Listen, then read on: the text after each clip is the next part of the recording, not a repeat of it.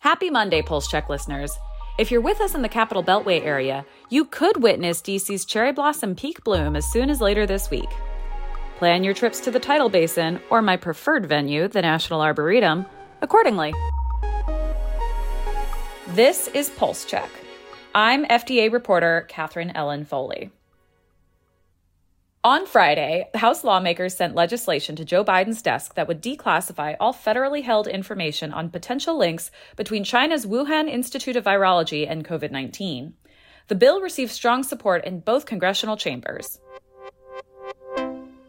Senator Debbie Stabenow, a Democrat from Michigan, made some fiery remarks about Walgreens at a retreat for Democratic donors, taking aim at the company's decision not to dispense an abortion drug in several states where it's legal.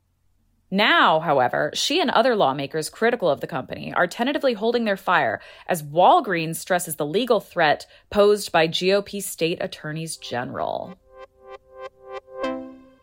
And Erin Schumaker is here with me to discuss something that last year won unanimous backing in the Senate, but sleep scientists are skeptical. We're talking about making everyone's favorite circadian circus, daylight saving time, permanent. Thanks so much for having me. So last year, the Senate passed Marco Rubio's bill making daylight saving time permanent, and it passed unanimously, I should add. But since then, the House has refused to take up the bill, and it sort of seems to be stalling. What's going on there? Yeah, so it is true that it passed unanimously last year in the Senate and that the House, it never made it to a House vote.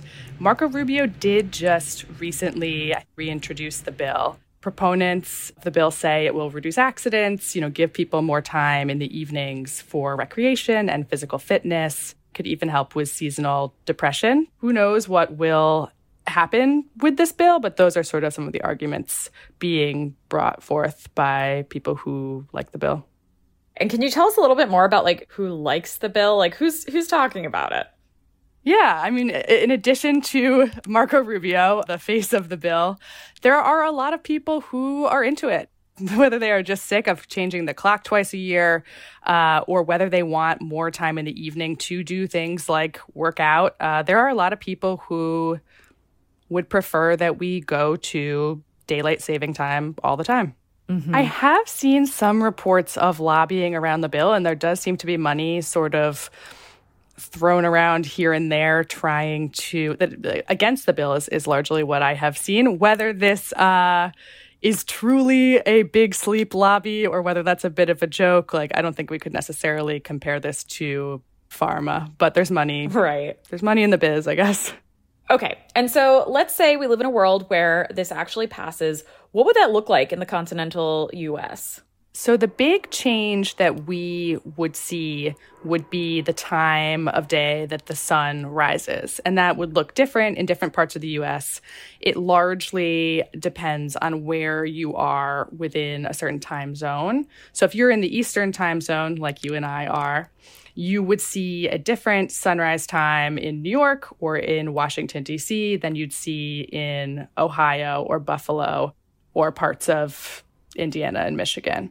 Generally, the farther east you are, the earlier the sun would rise. So for you and I, that might be around 8 or 8:30.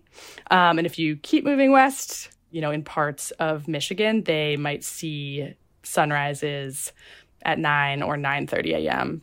You've also done some prior reporting where there are some groups of people who are vehemently opposed to this from a public health standpoint. Can you talk a little bit more about who those folks are and what their main argument is? Sure. So sleep is really closely tied to a lot of health outcomes, which is something that I've covered before. And poor sleep is associated with things like Parkinson's disease, cancer, obesity, like a smattering of diseases. And this is over time. One night of bad sleep is not going to make or break your health, probably. It's also associated with accidents, with reduced work productivity, and sedentary behavior. And I guess while I did say that one night of sleep is not going to make or break your health, in terms of accidents, actually maybe it could. Something else to think about is that sleep isn't necessarily a problem that we should only think about on an individual level of did I get enough sleep tonight? Am I getting enough sleep?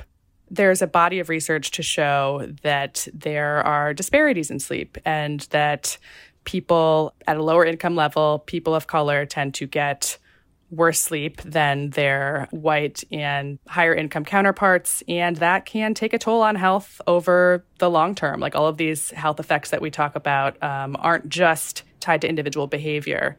They're also tied to some things that you can't control necessarily, some non-medical factors that can influence your health. And at a recent forum that I listened to, they referred to it as the social determinants of sleep, a spin on the idea of the social determinants of health, the non-medical factors like income, like education, like housing, or the zip code you live in that determine your health outcomes. Okay, so knowing that, is this a new idea? Have we ever tried this before in the U.S.? That's what I love so much about this story, is that we have tried this before in the U.S. and more than once.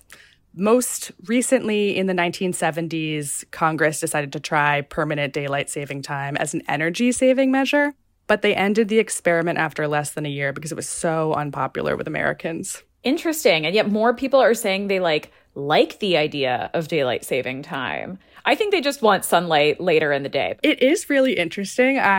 People seem to love it at present, but I dug into the New York Times archives and found this disgruntled quote from a Long Island mother in 1974. And she was saying, it's the end now. I can't cope anymore. The comet, the energy crisis, now darkness. I'm just staying in bed. That's how much she did not like permanent daylight saving time.